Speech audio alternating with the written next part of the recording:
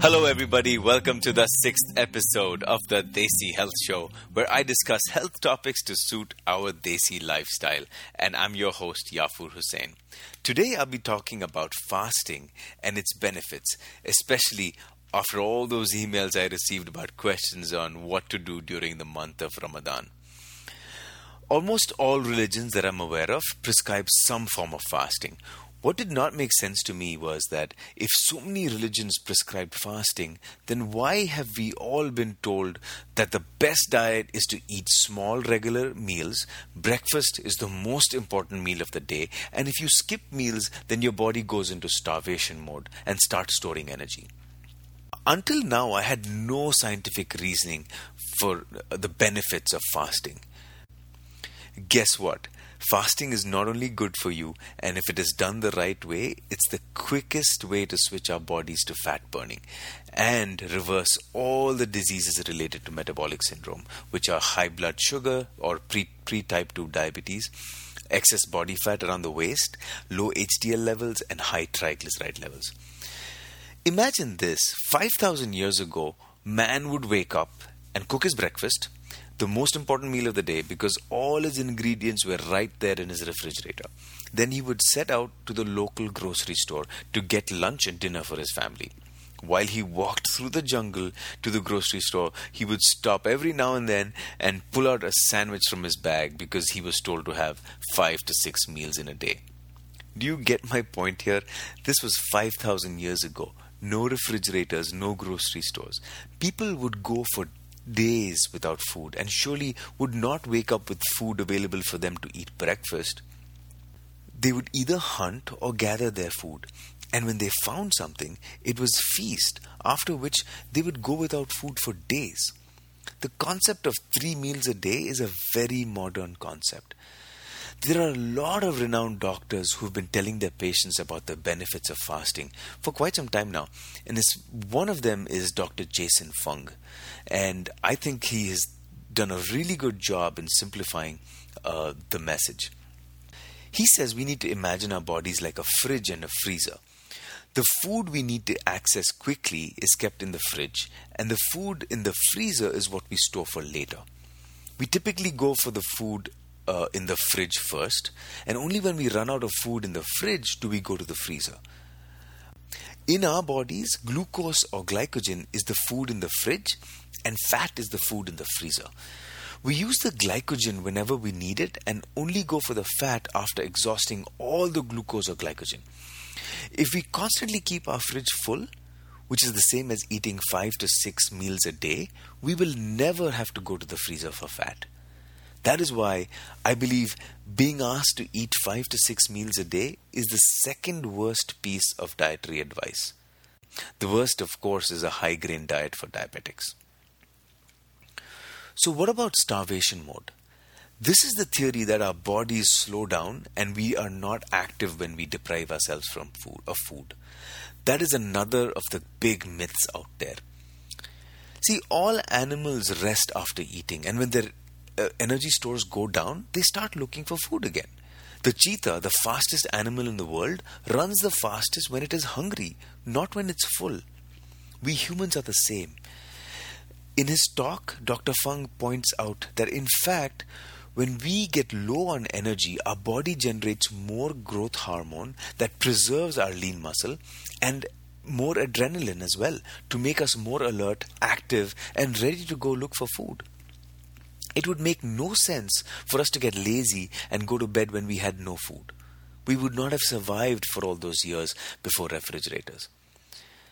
It's not rocket science. You don't eat, you will lose weight. Even my 5-year-old will tell you that. The thing is that we Desis believe that if we skip a meal, we're going to drop dead the next minute. We're obsessed with food.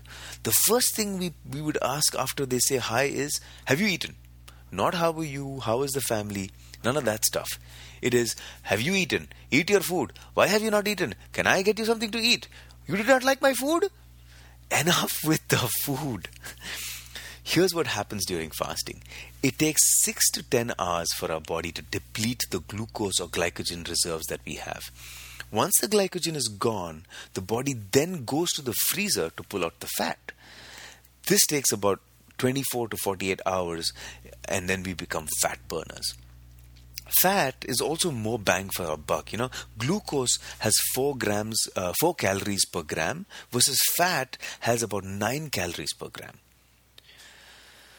The world record for days without food and only on water is 382 days. We humans are extremely well adapted to long periods of no food.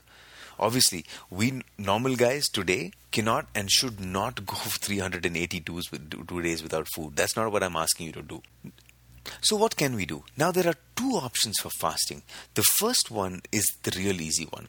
In this fast, we eat only during an 8-hour window. For example, you would have dinner at about 8 p.m. and then not eat until 12 noon the next day. Fasting all night and giving your body time to recover from the insulin spike. During this time, you would have only water, coffee or tea. Obviously, without sugar, right? If you're observing Ramadan, then you eat and drink during the 8-hour window at night, right? And the rest of the day, you guys fast. The second one and the tougher one is only 1 meal a day. Pick a meal of your choice and stick with it. I would recommend dinner, but that again, it's your choice.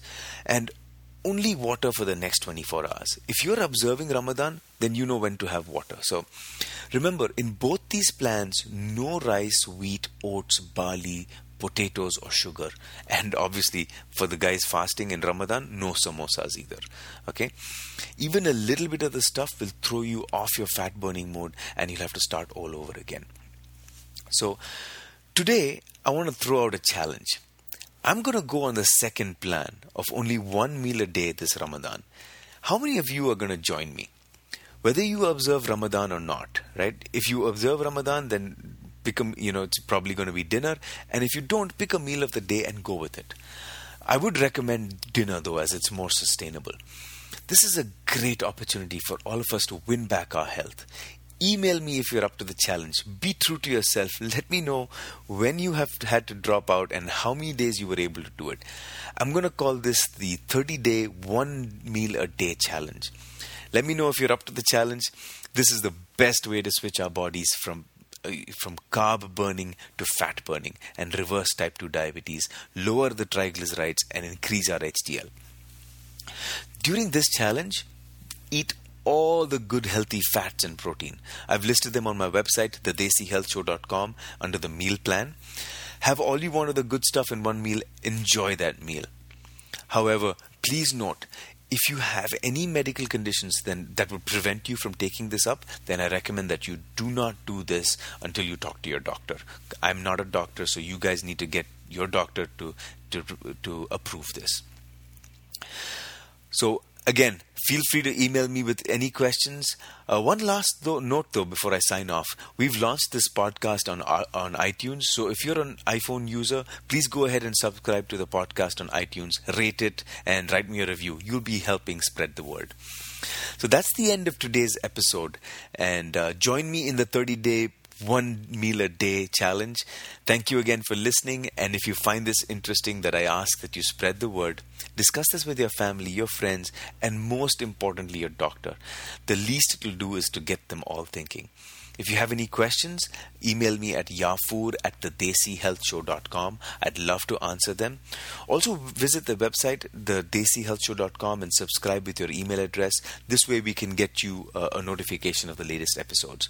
And don't forget, all you iPhone users, subscribe to the podcast. So until next episode, take care and bye-bye.